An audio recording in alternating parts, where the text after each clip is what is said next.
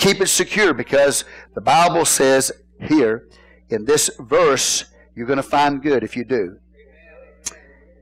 Verse 9, a false witness shall not be unpunished, and he that speaketh lies shall perish. Same thing we've already talked about again. Lies are going to be ultimately judged. Now I can think a couple of examples in the Word of God where we had Jesus as an example. He's a righteous man, and the Bible said there were false witnesses that rose up against him. Sometimes the righteous have people rise up against them and lie against them. Think about a man by the name of Naboth in the Old Testament. Ahab walked by his parcel of land one day, his vineyard. He said, I want that. Now, who's Ahab? He's the king, right? So he says, I want that. But by law, by the word of God, brothers and sisters, by the law of God, Naboth could not give up that land. Amen? He had to keep that land because it was a part of the inheritance of his families. And that was a law in the word of God. So he couldn't give it to Ahab if he wanted to. But Ahab said, no, I want that at all costs. Well, Ahab went home, the Bible says, when he couldn't get it. He lay down in his bed and he sulked. Amen? Y'all know what sulking is, right? It means you feel sorry for yourself. How many ever gone and laid on your bed and felt sorry for yourself? Don't lift your hand. I don't want you to see it. Okay. You know, you just sulked because you didn't get your way, and that was Ahab. He's a crybaby. Ahab was a crybaby. He didn't get his way, so he just went and laid on the bed, and he just felt sorry for himself. And Jezebel walks in and said, what's going on, honey, Ahab? Get up out of that bed. Not really. She's a mean old woman. She was. What are you doing, Ahab? What's going on? Well, Naboth's got a vineyard over there, and I want it, and I can't. He won't let me have it. So what did Jezebel do? She's a very wicked, evil woman. She started gathering the mafia. Okay? That's right. She started gathering the mafia in order to raise up a false witness against Naboth. Lied against him so that they could steal that vineyard from him. And had him killed. An innocent man had an innocent man killed. That's how wicked she was. And she did it by false witnesses. You with me? But ultimately, Ahab met his end. Ultimately, Jezebel met her end. Because as the Bible says right here, the judgment's going to come upon those who are a false witness. Say, praise the Lord. Okay, so that deals with perjury. Now, let's keep going. Hallelujah. What verse am I in? 10, thank you. Remember my eyes, I can't see. I'm doing this all from memory. I think that's what these verses say. I'm just kidding. That's a lie. No, that's not a lie. A lie is when you're intentionally misleading people. That's error. I said error. I said an error. It's called a joke. It's called sarcasm. My son always says, looks at me, Daddy, don't you believe in sarcasm? I can't, because he's always cutting up with me all the time. Can't you handle sarcasm, Dad? Don't you know sarcasm when you hear it? I said, no, it sounded pretty serious to me. Praise the Lord. So I'm not lying. I was in error, but it was a joke. It was sarcasm. Don't y'all understand sarcasm? So verse 10, the light is, look at this. The light is not seemly for a fool, much less for a servant to have rule over a prince. It's out of place, isn't it? You see a servant ruling over a prince. That's an out-of-place situation. Let's say you got a servant in the field. He comes off the field, he goes into the house, and he starts ruling over the master of the house. That's an out-of-place situation. Correct? The attitude's not right. The attitude of the prince is not right, and the attitude of the servant's not right. Trying to overrule that boss here, right? You with me here? Okay? So it's important to understand proper authority in life. Because some people, they just want to take over. They want to be in charge. They want to be in control. But they don't have the ability to get the job done. You get the point? Okay? So this is what he's talking about. Now, there are some people who are not satisfied with the leadership that's in their life. Now remember, practically speaking, this can apply to your job. It can apply to so many different areas, okay? It can apply to the church, whatever. But they're not satisfied with the leadership in their life. So as a result of that, what often happens is that they will seek to try to overthrow that leadership. Okay? And, this is a real reality. It's called rebellion. So they'll try to overthrow that leadership. Now, if that leadership, even in foreign countries, if that leadership is bad and it's a dictatorship, and they try to overthrow it, right? Overthrow it. You know why a lot of times our government won't go in and overthrow a dictator? Because what's going to come in its place is worse than what's there right now. You overthrow that dictator, it's a bad situation, I'm not condoning it, but you overthrow that dictator, and in the place of that, you might have the Muslim Brotherhood. And that nation will end up worse than what it was. It's bad enough as it is. So a lot of times, wisdom is, even if it's a bad leader, they'll still leave those leaders in position, because what's going to take its place is worse in its ability than what is there. Okay? If you got a good leader, praise the Lord, it's important that a good leader is not overthrown. Now, let me just bring it home to you. We got a president, right? How many of y'all know we have a president? Okay, we got a president. We got a president, right? Okay. So he's trying to do, I really personally believe he's trying to do the best he can. He's trying to do good for this nation. I really believe that, okay? He's not a perfect man. And this is, really, even the Republican Party's fighting him most of the time. I think a lot of the Republicans, a lot of the Democrats, the parties themselves come out of the same school, ultimately. But I think he's trying to do a good thing for the most part for our nation. Now, you might disagree with me. I don't know. But I hope to God that you're not the kind of person that's pro-abortion like some of them are, and pro-homosexual like some of them are. Okay? So at least he's not.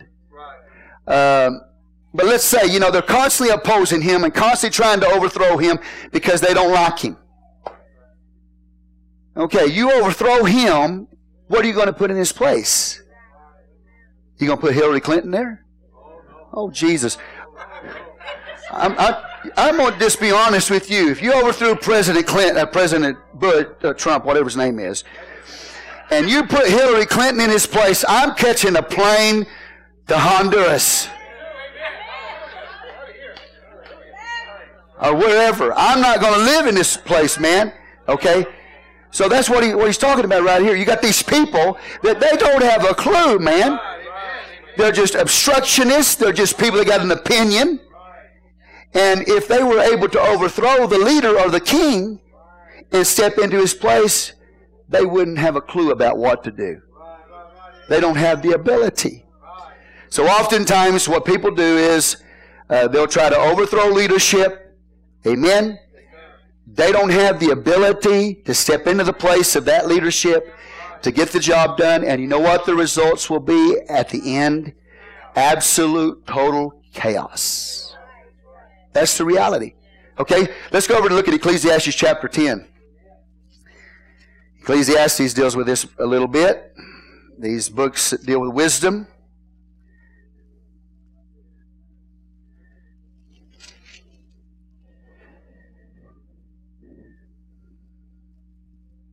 Now, obviously, there's some that could be overthrown, and somebody better could take their place in some situations. But we're talking about servants versus rulers, okay? Okay, Ecclesiastes 10 and verse 4. If the spirit of the ruler rise up against thee, leave not thy place, for yielding pacifieth great offenses. Amen? Go to verse 7.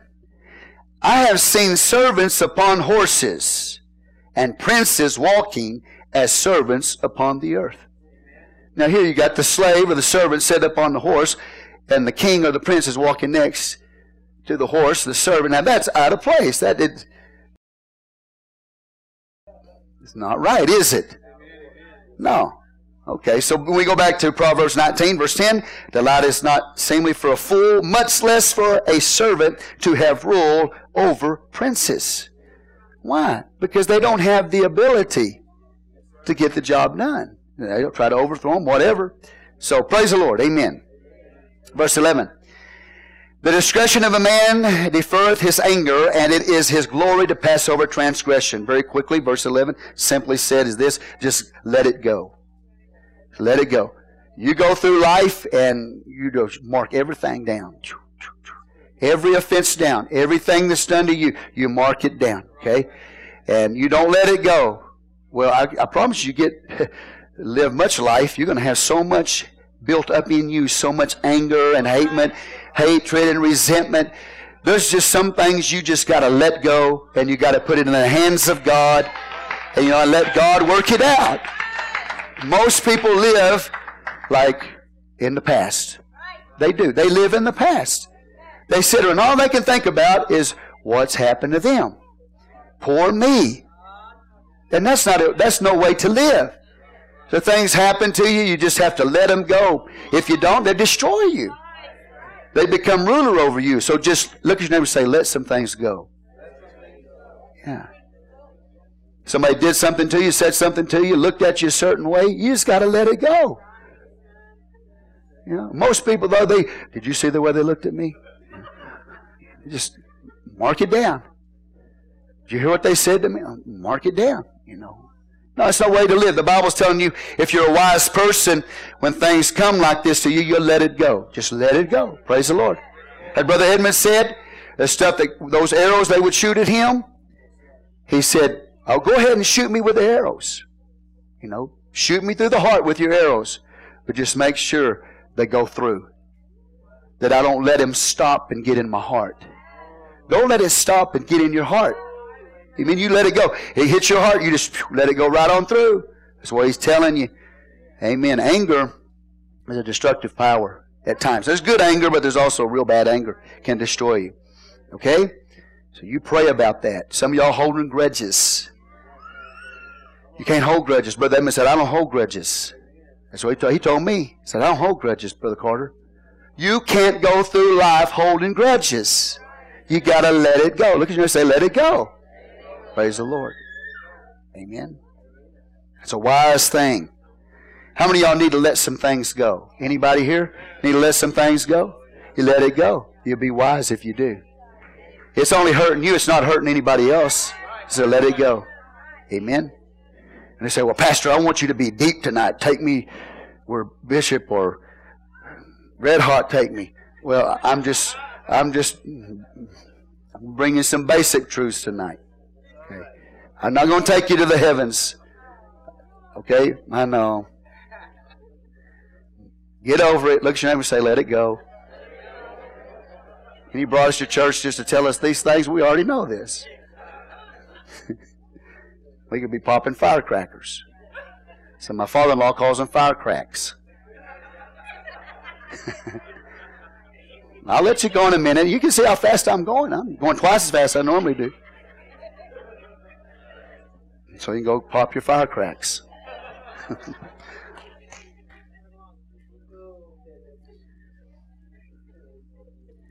Amen. So the discretion of a man deferreth his anger, and it is his glory to pass over a transgression. Verse 12, the king's wrath is as the roaring of a lion. How many of you would like to look up and see a roaring lion chasing you every day? Is that what you want? Every day of your life, you get up and roaring lions trying to chase you down? How many I'd rather have dew on the grass? A life that's like dew on the grass. Peaceful, enjoyment. Amen. That's the kind of life I want to live. I don't want to be looking up and a roaring lion chasing me. The devil's a roaring lion. He's going to chase you every day. But I don't want God chasing me down. Amen. I want peace in my life. I want to enjoy my life. You get crossway with leadership, you get crossway with the king, it'd be like a roaring lion coming after you every day. It's not a way to live.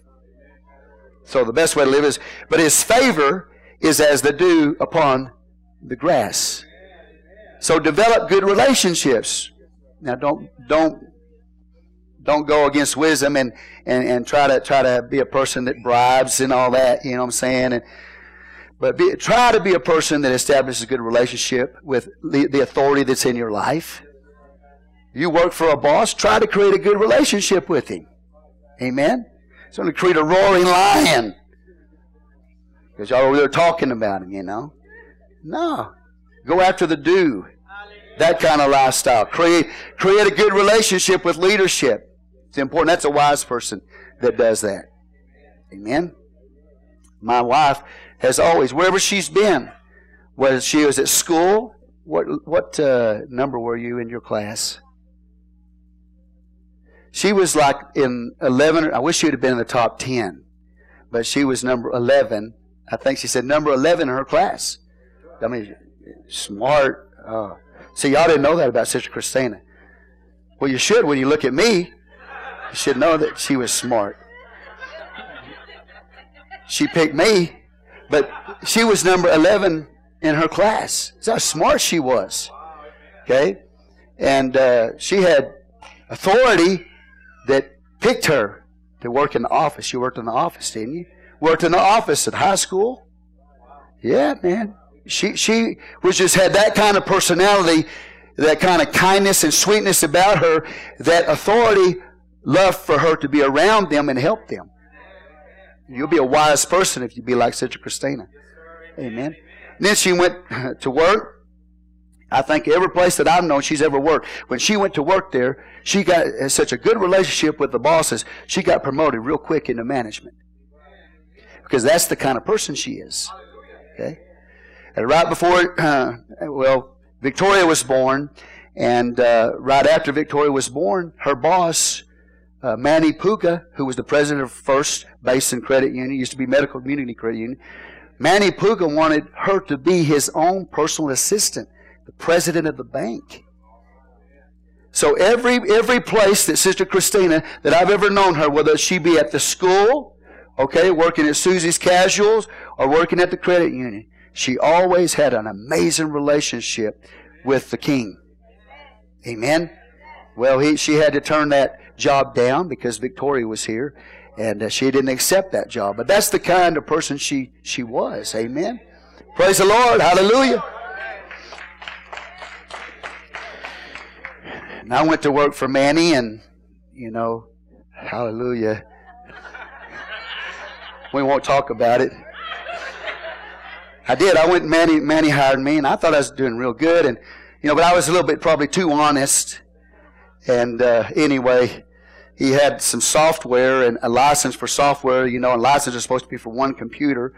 And somehow, I think I might have told on him, to the software people that he had it on multiple computers. And I was just too honest. I should have just kept my mouth shut. Wisdom would have told me to keep my mouth shut and let him handle it. But honesty was coming out. I mean, I thought I was doing the right thing. So anyway, he went to the hospital, about had a heart attack, and he blamed me for it. He said, "You put me in here, Jerry."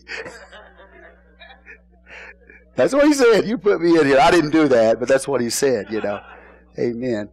No, we had a pretty good relationship. We see Manny from time to time, and still today. But I tell you, I could never get to the level of my wife with Manny Puga. Okay? That's the kind of person that she is. That's the kind of pastor's wife that you have. Okay? Now I'm just going to tell you this. You can't get along with her. You can't get along with yourself. I'm just telling. Okay? Because I don't know anybody that's okay? They've always liked her. Because that's the kind of person she is. Now, praise the Lord. Hallelujah. I'm still learning. She's still rubbing off on me. But that's it. How many of y'all want that? Y'all want to have a relationship with the King? People in authority. People that look at you, they respect you. They want you to be around. They'll put you to, they can trust you. They know you're loyal. Okay? And they want you around because your personality. Your attitude's good. If your attitude's not good, man, you're going to have a roaring lion chasing you down all the time. And you might be a good worker, but if your attitude's not good. So praise the Lord. Let's learn from the Word of God. Try to establish a good relationship with people in your life that are people in authority. Hallelujah. Okay? Thank you, Jesus. I always tried to have a good relationship with Brother Dice. He was older than me, quite a bit older than me. Never was my pastor in a sense, but he was my mentor. and I always tried to have a real good relationship with Brother Dice. I'll never regret it. Said I could call him up on the telephone, and we'd talk, and he'd laugh, and we'd laugh. Had a good relationship, man. I learned so much from that man. Amen. Well, he wanted to be around Sister Christina and I. So when it came time for them to go out to have an anniversary meal, him and Sister Dice invited me and Sister Christina to go to their anniversary meal. Now, see, so we're lacking wisdom. We should have been the ones calling and saying, "You got an anniversary, Brother Dice. Can we take you out to eat?" But we were still young, still learning. So he'd call us up and say, "Brother Carter, Sister Dice and I are going to go out for anniversary, and would you and Sister Christina go with us?" That's what had happened, So we had good rapport, good relationship. Amen. Now, so we won't, but I won't talk about the ones that don't like us. We won't talk about that, okay? But try to create a good relationship with it's important. There's some people in your life that you want a good opinion from. There's some people, don't even worry about it, okay? But there's some people that you want them to have a good opinion of you. You don't want them to have a bad opinion of you. Because it'd be like a roaring lion, man. Okay, say praise the Lord. So how many of y'all want to live life like His favors as a dew upon the grass? That sounds a lot better than a roaring lion. Hallelujah, man. Always in trouble with the king all the time, man. Say praise the Lord. You get pulled over by a policeman, don't look at him mean and scowl at him and cuss at him. Say, "Yes, officer. I'm sorry, officer. I'm wrong again, officer. Ossifer." No, don't call him Ossifer. "You got me again, Ossifer." "Aren't you that same?" "Yeah, it's me again." Then you have to write you a ticket. But you know what I'm trying to say? Praise the Lord. I mean, I know this is basic. And I know you know all this, but it's good for us to go through the Word of God. Verse 13. Two things in this verse that are probably the most painful two things that a man can experience. And that is a child that goes bad or a wife that is a continual nag.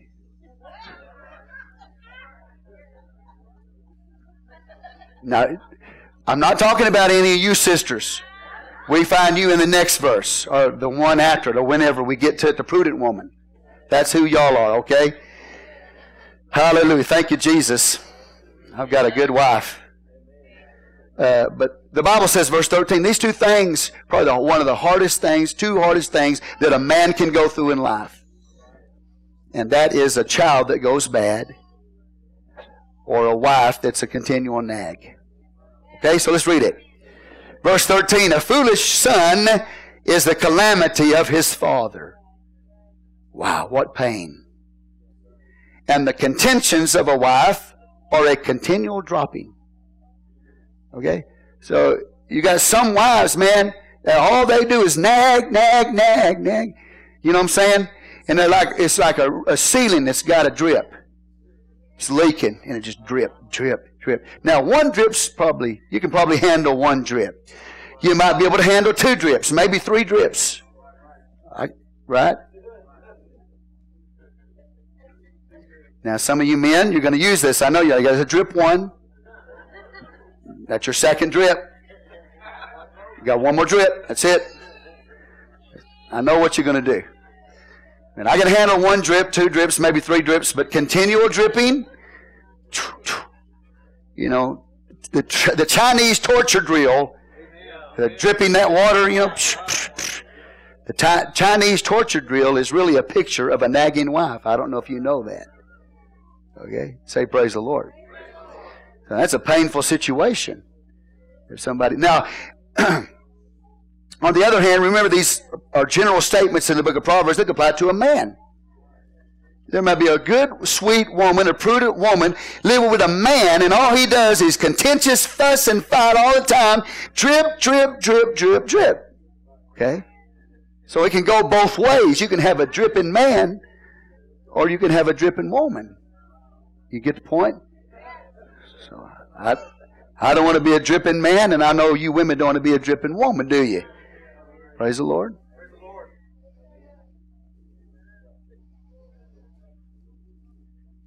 It's got quiet in here. Every time I talk about this, it gets quiet. Now, on one side of this coin, though, is I think sometimes the women nag because the husband won't do anything. Oh, I heard some amens out there. Drip one.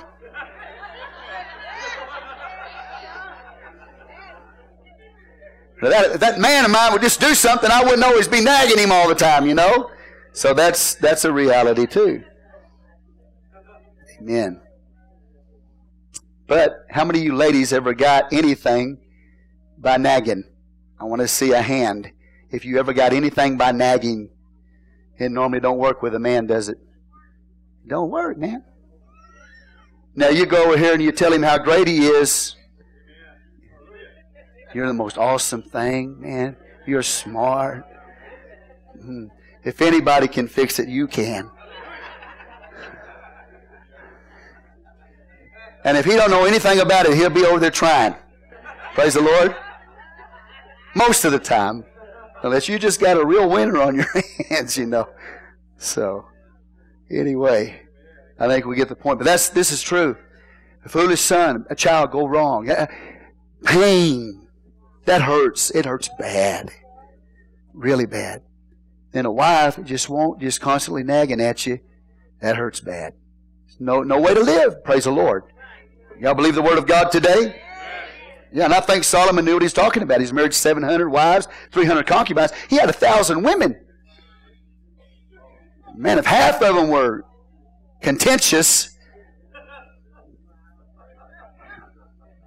no wonder he said this in more than one place.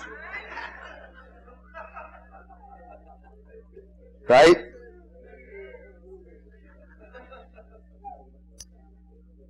Verse 14, next verse.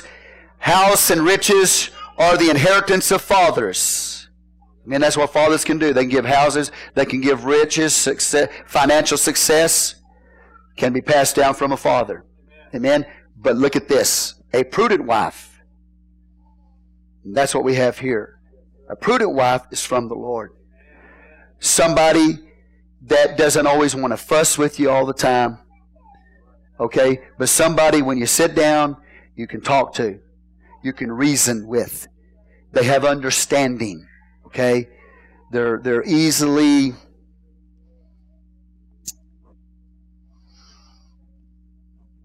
I would say probably the best way to put it is when you have a problem, you're trying to work it out, you can sit down with them and y'all can discuss it. Okay? And she'll help you. She'll talk to you. She'll encourage you. If you're a man, you get discouraged at times.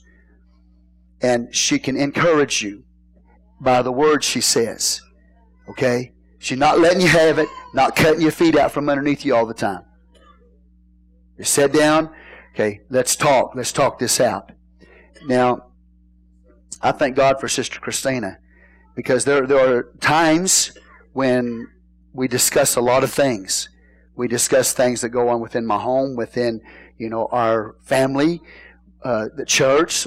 What are we going to do in the church? How are we going to handle this? How are we going to handle that? And I can sit down and I can talk with Sister Christina. You with me here? And sometimes I'll tell her, Sister Christina, I said, I'm not going to make a decision this serious without talking to you. You'd be really wise if you're a man, okay, you sit down, you got to make financial decisions, big decisions in life. You'd be very wise as a man to sit down and talk it over with your wife. Don't be the kind of man say, well, I'm the man of the house, I'm going to buy what I want to buy. Okay, you can do that. You can take that approach if you want to. But there is I can't remember any major decision that we've ever done, purchased, cars or whatever, that I did not sit down and talk with her first. Amen? And there have been times when she said, I don't think we should do that. And I said, well, I want that car. You know, we don't need that car. I want. I don't push too hard because I know she's right, you know. But you know what I'm saying. You'd be very wise to sit down. If you got a prudent wife, a woman of understanding, sit down and talk to her. Don't get so full of ego and pride that you can't listen to what your wife has to say. Am I telling the truth, Sister Christina? Have we ever made a decision, a serious decision, that we didn't sit down and talk about? We talk about everything. And I know you do too. Praise the Lord. How many of y'all do? Y'all are married. Y'all talk about everything. I got half anyway. Half lifting their hand, half still thinking about it. But she's helped me a lot in life. And I thank God for it. I was watching, just not very long, probably 15, 20 minutes the other day, Winston Churchill, the movie on Winston Churchill. And that man, even the title of the movie talks about how he about broke down physically, spiritually, and mentally. The time Hitler was rising up to power, you know, trying to take over the world. He about broke down physically, mentally, and spiritually. And his wife, Clementine, I believe that was her name, Clementine, was really the true hero behind Winston Churchill. Because the words that came out of her mouth when he was about to fall to pieces helped him to rise up and to be a hero in that age, in World War II. Okay? So it is important, brothers and sisters, if you're a man today, you got a good wife like that, amen, you need to thank God for her. And some of you got married before you got in the church. I got married after I got in the church. But I want you to think about it. Even though you got married before you got in the church, somehow by the sovereignty of God, God puts you with a good woman. And she might not have been too good to begin with, but she's real good now. Right? Say praise the Lord. And I thank God for her. Yeah, this is a working process, I know. But you got somebody that you can talk to and they'll reason with you. Amen? Make decisions. You're blessed. I'll just tell you that. Because the Bible says a prudent wife comes from the Lord. You thought you chose her. No, God gave her to you as a gift. Now, maybe don't leave the men out. If you got a good man, husband today, you know, good man, you're a woman and you have a good man, then you need to thank God. Because there's not very many of them out there. Okay? So we got the contentious woman, always wants to fuss and fight all the time. And then we got the one of understanding, that sit down and talk things through. Praise the Lord.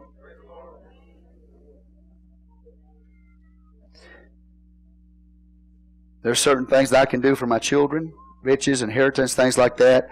But as far as a wife, it's going to come from the Lord. Or a husband, whatever. Seek God on that. Slothfulness casteth into a deep sleep, and an idle soul shall suffer hunger. Right? So he's talking about somebody that's lazy. Person that's lazy. Look at 26:13. The slothful man saith, there's a lion in the way, a lion in the streets. Some people won't go and do it. Some people won't go and do anything in life because they make excuses all day long for why they're in the condition they're in. Now sometimes, brothers and sisters, and I told you I was going fast, and I'm still moving pretty good. But some people, let me just say this: there are real lions out in streets. In that culture, there were real lions. Sometimes you could look out the door and you'd see a real lion. It was there. Now, you don't want to walk out that door if there's a real lion. But there's some imaginary lions. And that's what he's talking about right here, is imaginary lions. There's a lions, they say, no, there's a lion out in the door. There's no lion out there. It's just an excuse for not fulfilling responsibility. Okay? Verse 14. 26:14. As the door turneth upon his hinge, so doth the slothful upon his bed. The slothful upon his bed. Lazy man. You know what a lazy man will do on his bed? He's restless. So they go through life making excuses. Amen? Never do anything because they all have all these excuses, and then they're constantly restless upon their bed. That's the way they are. Amen? So go back to 19 again. And we'll come to another verse in a moment in this chapter concerning laziness. Slothfulness casteth into a deep sleep, and an idle soul shall suffer hunger. Verse 16. He that keepeth the commandment keepeth his own soul, but he that despiseth his ways shall die. If you obey the Word of God, it's going to bring life to you. If you disobey the Word of God, it's going to bring death to you. Pretty simple.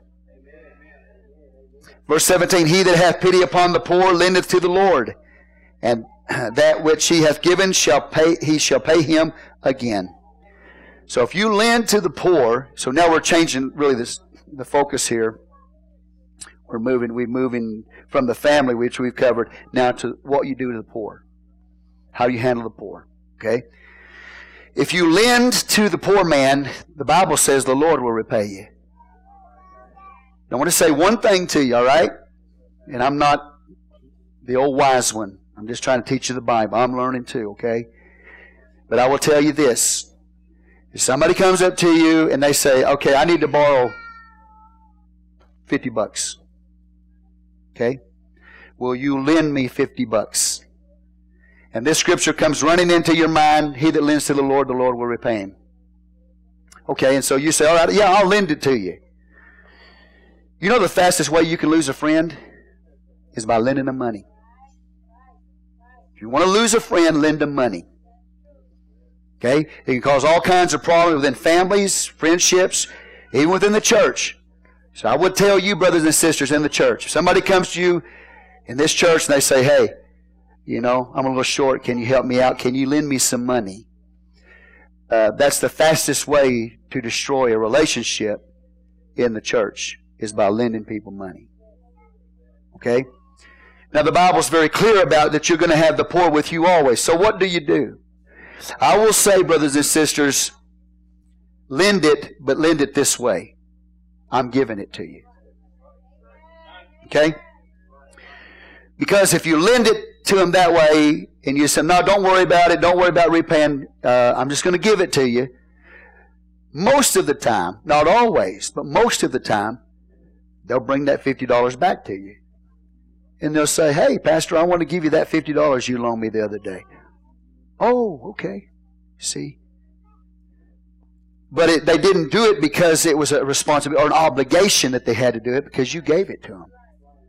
And that's the best way. If you're going to lend to the poor, the best way to handle it is, I'm just going to give this to you. Don't worry about paying it back. Okay? Now, you're going to really think about it then, right? So if it's $5,000, and they say, I need $5,000, you're going to really think about lending $5,000, right? Yeah. Oh, hallelujah. Somebody said, praise the Lord. Brother, I had a real close brother in the Lord. Real close brother in the Lord. I wasn't a pastor. I was just a saint in the church. Real close brother in the Lord. And he came to me. He wanted to borrow some money. And I had such high respect for that man of God in the church.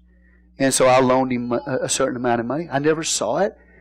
And in my mind, it was working. In my mind constantly, well, I loaned you money. You're supposed to pay me back. And it just never came up. Conveniently, it never came up.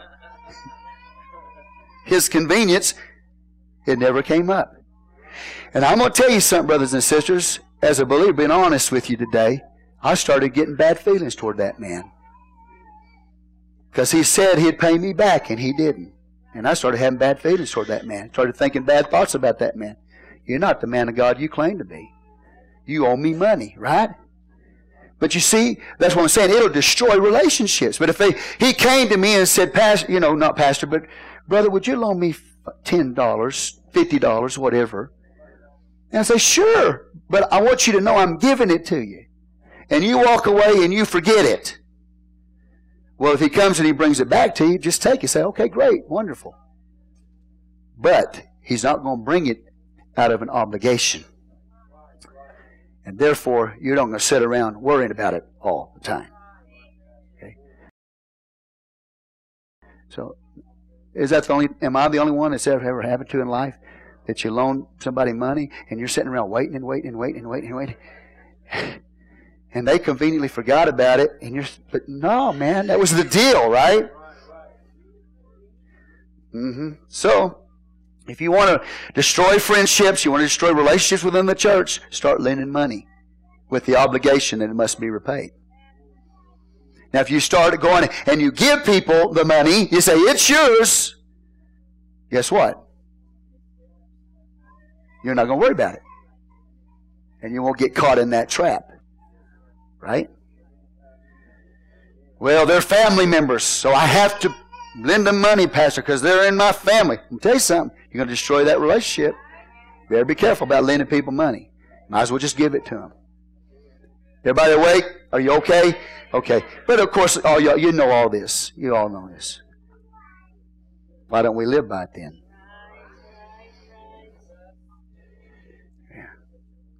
Well, I loaned somebody my little Hot Wheel car.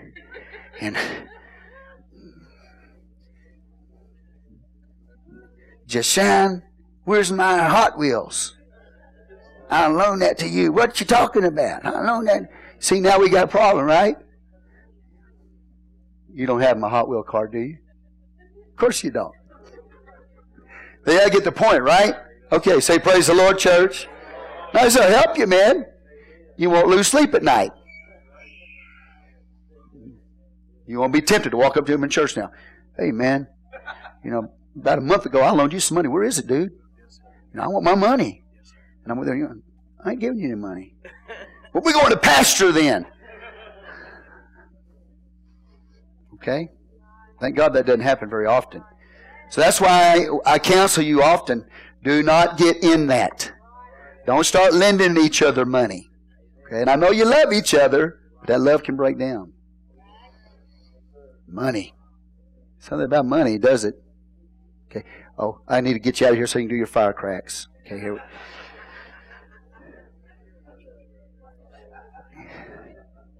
But remember this, if you lend to the Lord, I just say give it. God, if you lend to the poor, God will repay you. And He doesn't just pay you the money that you gave, He puts interest on top of it. That's right. You did something good for somebody, even if they put a sword in your back. No, I'm serious. When I do something good for somebody, I always have in my mind the possibility at some point down the road, they're going to put a sword in my back. But I still do it anyway. But I do it with that in mind.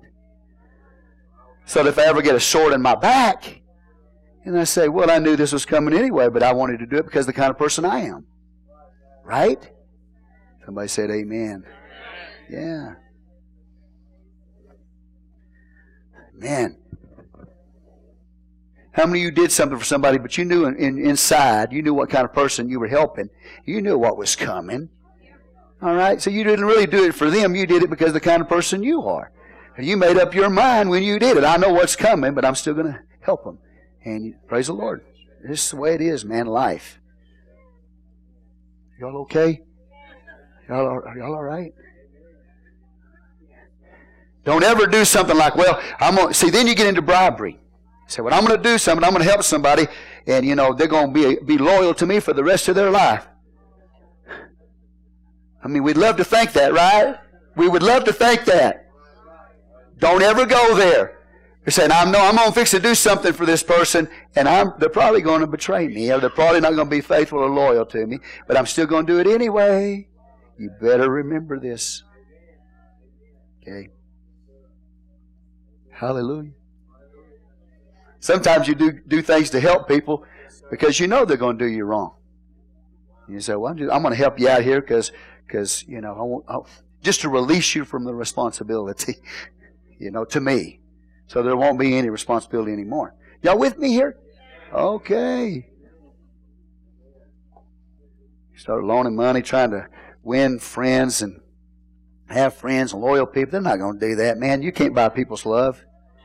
You can't buy their love. So do what you do because of the kind of person you are. And so the best thing is just to give it to them. And if they bring it to you, praise the Lord, it's a miracle.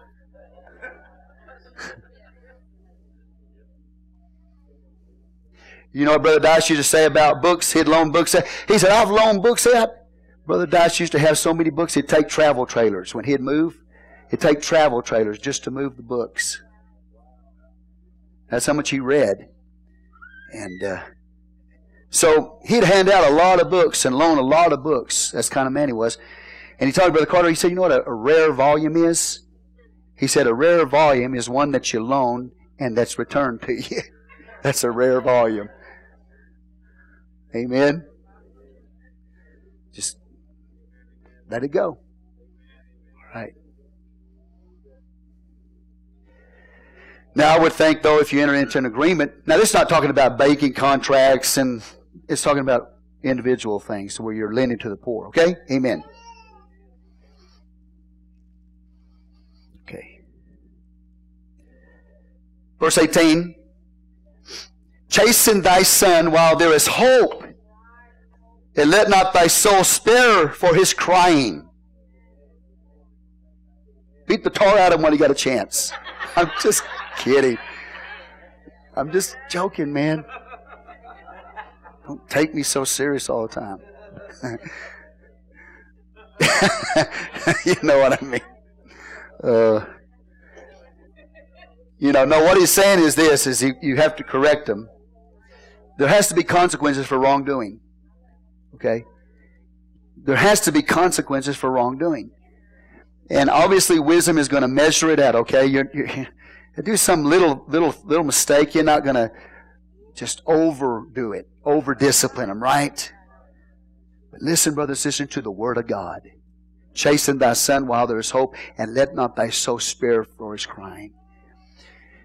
You have a responsibility. My responsibility now, basically, my children are pretty much grown.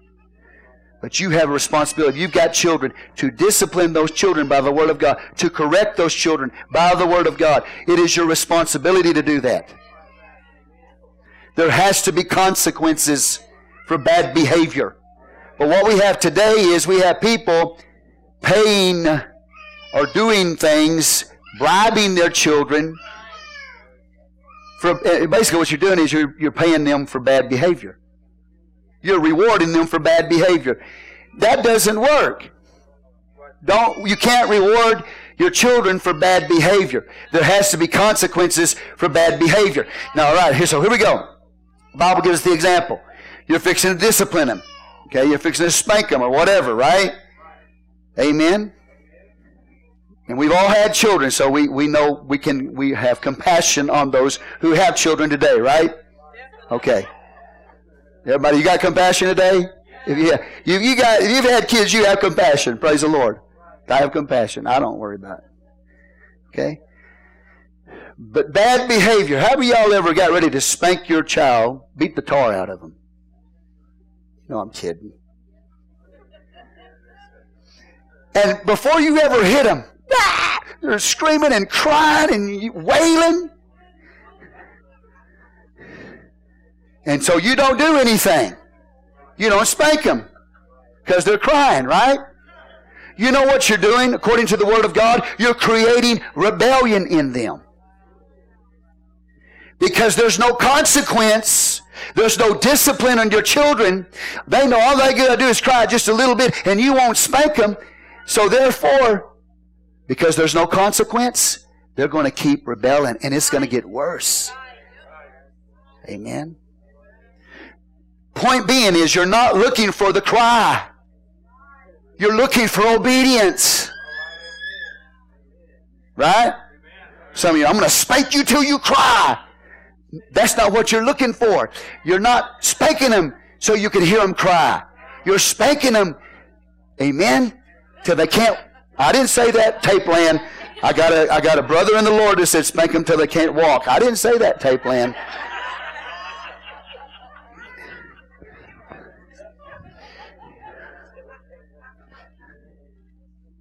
Amen? The object is not to make them cry. The object is to bring them to a place called repentance. And you will win, brothers and sisters, eventually if you keep at it and keep at it and keep at it. And I know that there's some of them that are strong-willed. Okay? But you can win. Look at your neighbor and say, I can win. But you have to bring consequence to bad behavior. If you don't, you'll never win. Okay? Y'all believe the Word of God? I believe the Word of God. I preach the Word of God. I'm not going to get up here and preach psychology. Okay? I believe the Word of God. Now, on the other hand, though, we're living in some situations where there's abuse. The kids are not loved. They're not taken care of. They're not provided for. Amen? That's abuse. They need to be raised in an atmosphere of love. And you need to take care. You have a responsibility to take care of them and to love them. And to do your best to try to let them have a happy life. There's nothing wrong with a parent wanting their children to have a happy life. A life of enjoyment and an atmosphere of love. And then, so when you do discipline them, you do correct them, it's not abuse. You're abusing me. No, I love you. I'm correcting you. Amen. I don't know why and I don't know how. But if a father does not correct his children, I don't know why, brothers and sisters, and I don't know how. But that child will eventually hate that father for being too easy. Okay? And I think some of it has to do with life when they grow up. If they had never been disciplined and corrected and said no to, okay? Then when they get up and they're a little bit older and they're trying to live life and they fail in life because Daddy never said no, Daddy never corrected, and Daddy never disciplined.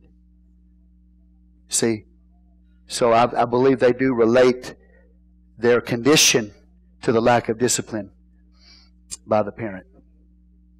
Okay? I don't know how and I don't know why. Ultimately, I'm not a psychologist. But I know this, that there was a sociologist that drove by a school one day, and I read this in a book, drove by a school and saw these kids behind fences.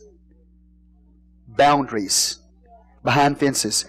So that social worker got all the fences removed off of the playground so the kids would no longer be on the fences in the boundary. The fences were all gone, and when he drove by that school, you know where they were? They weren't on the playground playing. They were all huddled within the hallways and the doorways of the school because they had no security. So if you're a social worker and you want to remove all the boundaries, what you're creating is insecurity in that child. But if they've got boundaries and they know they have boundaries, and they can go out there and they'll play on the playground. It's very, very important, brothers and sisters. Do you hear your pastor today? Hallelujah. Okay. You know, they say, you're going to kill me.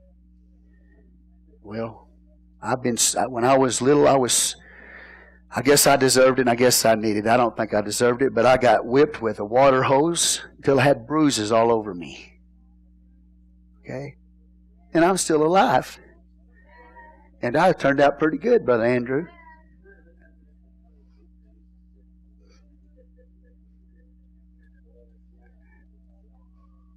Not many of you believe that. It won't kill him. Hallelujah. I tell you what'll kill him. The Bible says you make him a child of hell. I tell you what's going to kill him. Is every time they want something, you let them have it. And you never tell them no. And you never discipline them. You never correct them. And they know all they got to do is play you, throw their little tantrums. That's all they have to do. You know what I'm saying? And, hey, we all have, if you have little ones today, we have compassion on you because we've been there. Right? And obviously you already know all of this, but that's the truth. Sometimes I used to tell my kids no just to tell them no. I'm kidding you. I used to tell them no just to tell them no because I needed to tell them no because I had to give some boundaries. So now I knew if I say yes to everything, that would not be good for them. Okay, so, hey man, I need to get you out of here. The fire cracks are going to... A man of great wrath shall suffer punishment. For if thou deliver him, yet thou must do it again. Amen? Okay, so what? Basically, this wisdom is this. There's some people that they just stay in trouble all the time. They stay in trouble all the time. Okay? And I got some good people in this church. There's some good people in this church. And you are the kind of person that when somebody gets in trouble, okay, you want to be there for them. You want to help them. And so you go and help them, and you find out they're back in trouble again, and they're back. And no matter how much you help them, they just keep getting in trouble. And this is what the verse is talking about. He just keeps doing it again and again and again. And what is happening here, brothers and sisters, is this. Is that there's some people in life that get in trouble and they have problems. And what they do with that is they give it to you. That's all they want to do, is they just want to give you their problem. So now you've got the burden and you've got the problem and you're dealing with it in your mind. You can't sleep at night. You're worried about them all the time. What did they do? They gave you their problem, took their hands off of it, and went happily down the road. And every time, so then the kind of person you are is, they get in trouble again. And you let them give you their trouble. And they walk happily down the road. So you and I have to be wise and understand that sometimes all some people want to do is give you their problem. They're not interested in changing. They're not interested in making a better life for themselves or doing things different. They're not interested in that. They just want to take their problem and give it to you and leave you in misery, and now they happily go their way. And I've got some good people in this church. And because the kind of person you are, you're there, man, you'll jump at a heartbeat to try to help some of them, and they don't want to get out of trouble. They're just going to stay in trouble forever and ever and ever. And no matter how much you help them, they're going to be in trouble. And at some point you got to learn that's the kind of person you're dealing with. Because they're not even worried about it. Why? Because they gave it to you. Okay? So we have to be careful that we're not a bleeding heart. Okay? That we're wise. That we're not creating a repetitive behavior. So they know, well, I get in trouble. All I got to do is just say, and boom, they'll be right there for me. And then here it is, the other thing about it, here it is. You're the one that's carrying it. You're the one that's burdened by it. And they're out there living like the devil. Don't do that. Learn the behavior of some people that no matter what you do, you're not going to be able to change them. They're just going to keep running after trouble. And every time they do, their way of handling it is by giving the trouble to somebody else. And they go happily down the road. They're not losing sleep. Amen, you with me? Okay. So I was an example. If somebody called you and said, hey, so-and-so is about ready to commit suicide. Well, you jump up, you call maybe family members, say, hey, I heard so-and-so about ready to commit suicide. And the family member says, oh, don't worry about them. They do that all the time. They'll be home in a little bit, in bed. But that person that got that call, it begins to eat at them. Man, that person said they're going to commit suicide. I got to go try to find them. So they jump in the car and they drive and they look and they can't find the person and drive for hours and they can't find the person. And so finally they call back to the relative and they say, I looked for that person, but I couldn't find them. And the relative says, I told you they'd be home soon and in bed. And so while, brothers and sisters, while he was out running around looking for the guy that's going to commit suicide, the guy was at home asleep. What happened? He was an expert, is giving somebody else his trouble, his problem, and never had any plans on changing who he is. But the relative knew his pattern. Yeah, he's done this before. They do this before. See what I'm saying? Okay? So brothers and sisters, I'm going to tell you something, man. Good people, pastors, good people, they sit around, they worry about things, they worry about people, trying to help people, man. They're in trouble. And that person that's in trouble is asleep in the bed.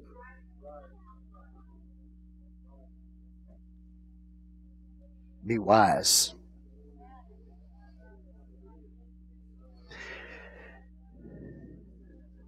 A man of great wrath shall suffer punishment, for if thou deliver him, yet thou must do it again.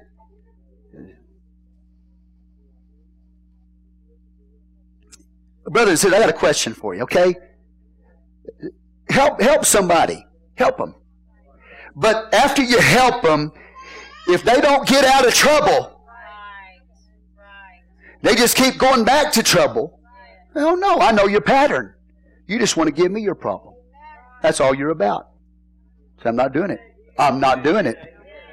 I'm not going to do it. You with me here? I've been there. You should never say pastor's been there. Yeah. Man, I tell you, I helped somebody one time. Me and Sister Christina helped somebody one time to the nth degree. Brother Edmonds told me the other day, he said, I don't know anybody that has done what you did to try to help them. Okay, he knows specifics. Okay. Well, eventually, brothers and sisters, it was just like they just kept giving me one problem after another, and they never had any plan of changing. Okay? Are y'all with me here? You understand? Okay. Everybody been there, done that? Well, I'm glad you're not lifting your hand because, you know, it's good that you're not lifting your hand. I'm just asking the question for thought. Okay? I think we all have, haven't we? Are you going to help them if you help them? Are they going to be right back in the mess they were in before? Look at the pattern. Say, I get it, Pastor. No, I'm trying to drive this home because y'all are good people. And I'm going to tell you what's going to happen to you. You're going to be taken advantage of. And when you're sitting around worrying about them, they're in bed asleep. Because they're masters at passing trouble to you. They have no plan on listening or changing at all. Only if they get a little trouble, a little problem. Well, I got a couple. Hey, will you give me another chance? No.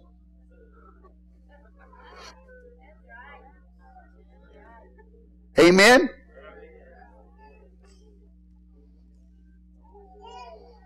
Oh, come on, Pastor. A little more money. Help me again. Buy me another car.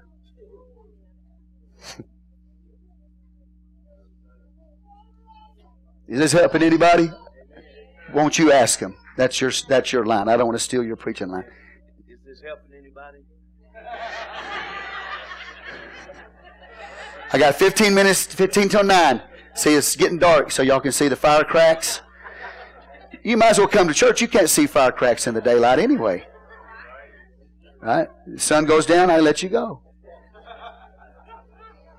But I'm trying to help. I'm trying to help you because I've lived through some of this stuff.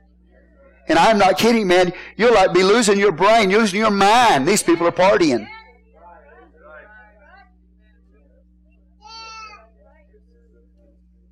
Because that's the kind of person you are. Okay? Say, praise the Lord. Hear counsel and receive instruction, that thou mayest be wise in thy latter end. How many of you will be wise in the end? So what are you going to do? You're going to receive instruction, counsel. Amen. You're going to learn. The opposite of that would be to rebel. And you don't want to do that. Because a rebel hates this. A person who's in rebellion hates counsel, hates instruction. Okay? There are many devices in a man's heart. Nevertheless, the counsel of the Lord that shall stand. Okay. So what is he saying? We plan plans. How many of y'all plan plans? I'm planning plans. You plan plans. How many of y'all plan plans? Anybody over here have any plans you got planned? Well, if you stop planning, you're not even alive anymore. Most people are planning something. Everybody's planning something, right? So we can get together, we can think about that. I'm going to plan on this, I'm going to plan on doing this, and got all these plans, but a lot of times the plans that we have, they don't stand. But the Bible's very clear that the plans of the Lord, they stand. Say praise the Lord. So you ought to be very wise to seek God. You know, we already talked about the first part of chapter 19, that person... a soul that be without knowledge is not good, and he that hasteth with his feet sinneth. That means that person didn't seek God. That person didn't seek the Word of God. They just made a hasty decision, a quick decision, got him in trouble. Led him to sin, brother. You want to be careful. You want to get into the Word of God. Find out what the Bible says. Find out what God says. Amen? That's a wise person that goes after the counsel. Amen of God. Because we know that His plans are going to stand. My plans don't always stand. All right? Let's keep going. The desire, okay, wait a minute. Okay, no, verse 22. The desire of a man, verse 22, is his kindness, and a poor man is better than a liar. Better to be a kind, poor person than a rich, mean person. Okay? It goes back to the verse we've already covered before about, it's better to be a poor person with integrity. Don't think money's the answer to all things. It answers some things. It's not the answer to everything. Kindness should be your desire. Kindness should be my desire. How would you rather be a kind, poor person than a rich, mean person? Okay?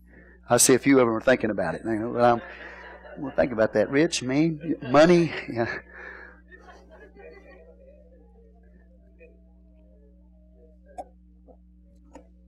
A lot of rich people are mean. And there's some poor people that are mean. Amen. Where do you put your value? What do you value? What's important to you? Okay?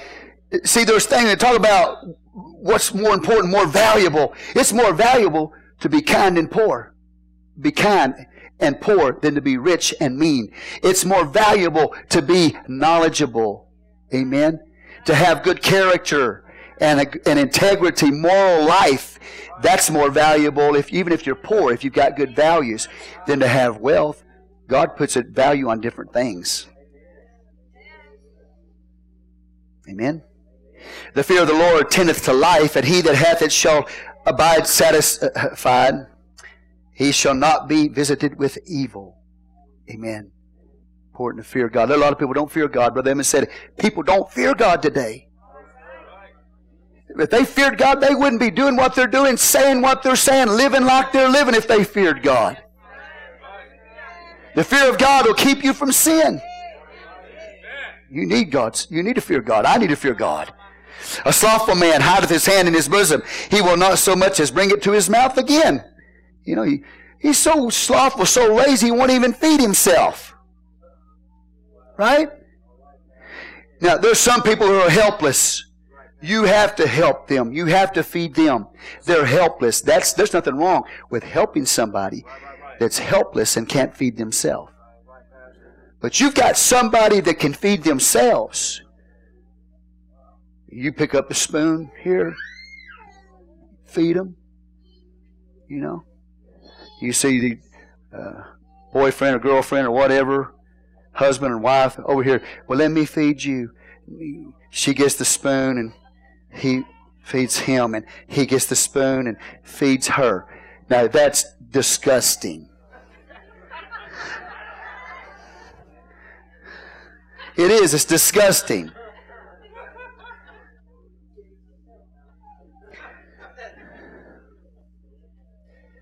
Amen. A slothful man, he won't feed himself. Put his hand in his bosom. So lazy. And an ultimate aspect, the wisdom of this teaching is this, is that there's some people, they won't do anything to help themselves. There's some people who only live for themselves. They don't live for anybody else. But there's some people, they won't even help themselves. All right, praise the Lord. Let me go on. Smite a scorner, and the simple will beware, and reprove one that hath understanding, and he will understand knowledge. So there's some people that will learn. They see a mocker getting smitten, see a mocker, experiencing consequences in life. And some people, the simple, they call them simple, look at that and say, "Woo, do you see what happened to that person? I'm going to learn from that. I'm not going to do that." So there is some value, brothers and sisters, in correction. When correction takes place, even though that person that's being corrected, they may not accept the correction, they may not receive the correction, but there's somebody that's watching that. And they're saying, "I don't want to end up like that." So sometimes the correction isn't for the person that's being corrected. Sometimes the correction is for somebody else who will learn from that. Amen. The Bible gives us examples in the Word of God of people that got corrected. Why? To teach you and me. Don't do that. You do that, this is going to happen to you. And that correction wasn't direct upon you. It wasn't coming on you. It was to teach you not to do that. Amen. Say praise the Lord. How many of you want to end up like the nation of Israel who died in the wilderness? When I preach that, you say, "Okay, well, pastor's talking to me. He thinks I'm one of those people." No, I'm preaching that to you and to me so I don't repeat that. And there's some people, they're never going to learn, man. God talked about it in Isaiah chapter 1. Man, they're smitten from the top of their head to the soles of their feet. He said there's no part of their body that has not been smitten. They still won't change. So the smiting then isn't always for the person. It's for somebody around to learn from it. So I'm not doing that. Okay? Brother, sister, got a question for you, and I know the answer, no way you're going to answer it. If you see somebody get corrected, somebody get in trouble for something they did, let's say you're sort of living like they are. You got a choice. I'm going to keep doing it the way they did it and get what they got. Or I'm going to learn from their correction and say, "Not me." Amen? I'm going to learn. And the Bible's very clear about that. Sometimes there has to be a correction for the sake of other people. Okay, amen?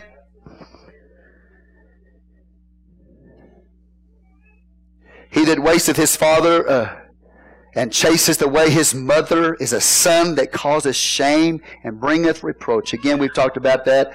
Pain that a child can create. Okay? I want to tell you, young people today, and all you children today, your parents love you. You're in this house, you're with your parents. I want to tell you, I don't know a parent in this church that doesn't love their child. And you can hurt them like nobody else. You can create pain for them like nobody else. That's what the Bible says. You make up your mind if you want to honor your mother and your father. That's what the Bible says. If you honor your mother and father, you'll have long days. If you don't honor your father and mother, praise God, amen. And when you get married, then you got to focus on your wife, and your wife's got to focus on you, right? But you're a child or whatever. Obey them, because there's a lot of rebellion today. What he's talking about this, person chases the father, chases away his mother, wastes his father, is a son that causeth shame and bringeth reproach. You know what he's talking about? He's talking about rebellious teens. These just rebellious teenagers. Verse 27, cease, my son, to hear the instruction that causeth to err from the words of knowledge. You know what he's saying there? Stay away from things, doctrines, teachings, people that'll lead you away from the truth.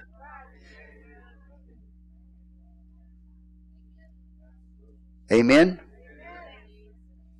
Don't give yourself to that. It can lead you away from the truth. So cease, my son, to hear the instruction that causeth to err from the words of knowledge. Doctrine, people are saying, all right, I don't want to bore you tonight, but anything that's going to lead me away from the truth, something I want to stay away from. The foolish thing to do, man, is to keep aligning yourself with that, according to the Word of God. Verse 28, an ungodly witness scorneth judgment, and the mouth of the wicked devoureth iniquity. Right? An ungodly witness scorneth judgment, or what is right. They mock what's right. And the mouth of the wicked devoureth iniquity. There's the person who commits iniquity, they love sin. They love it, man. They devour it. They live for it. Amen? My wife today was jokingly talking about, somebody's a little bit older, and she was saying that they live for gossip. She said they live for gossip, and if they didn't have anybody to gossip about, they wouldn't have a reason to live. Okay, said the people love it. And mouth loves iniquity, man. They love sin. They love gossip. Some people love gossip. Some people love drama.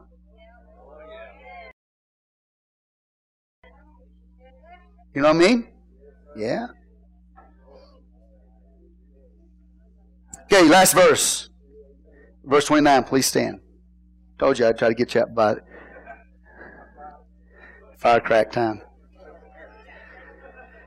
Okay, 29. Judgments are prepared for scorners. No, that's the mocker, remember? What's prepared for mockers? Scorners? Judgment. And stripes for the back of fools. So we have the mocker, and then we have somebody who knows what's right but refuses to do what's right. They just always telling God no. Okay, so there's some very severe things. Stripes and judgment. Now, what's going on here? Why is it getting to that place where there has to be stripes and judgment? Very simple. They don't listen to the warning. The scorner won't listen to the warning. The fool doesn't listen to the warning. And so all that is left, brothers and sisters, for that kind of person is judgment. So you be the kind of person that's wise and receive the instructions of God and live life with the correct attitudes. Amen. Whether it be in relationship to business, to family, to leadership, to rulers, correction of your children, all these things that we've talked about. We need to check our attitudes. It's very important. Amen. It's where the enemy wants to get us, is right here. Right here in the mind, the thoughts. Okay, let's pray. Father, we come before you right now. We ask your blessing, Lord, to rest upon your people as we dismiss them tonight. Keep your hand upon us, Father. Let us serve you faithfully. Let us take heed to the words of wisdom. Practically speaking, ethically speaking, and theologically, let us learn as a people and always be ready to hear the Word of God. In Jesus' name we pray. Amen and amen. God bless you. You're dismissed in the name of the Lord. Y'all have a good night. Good 4th of July.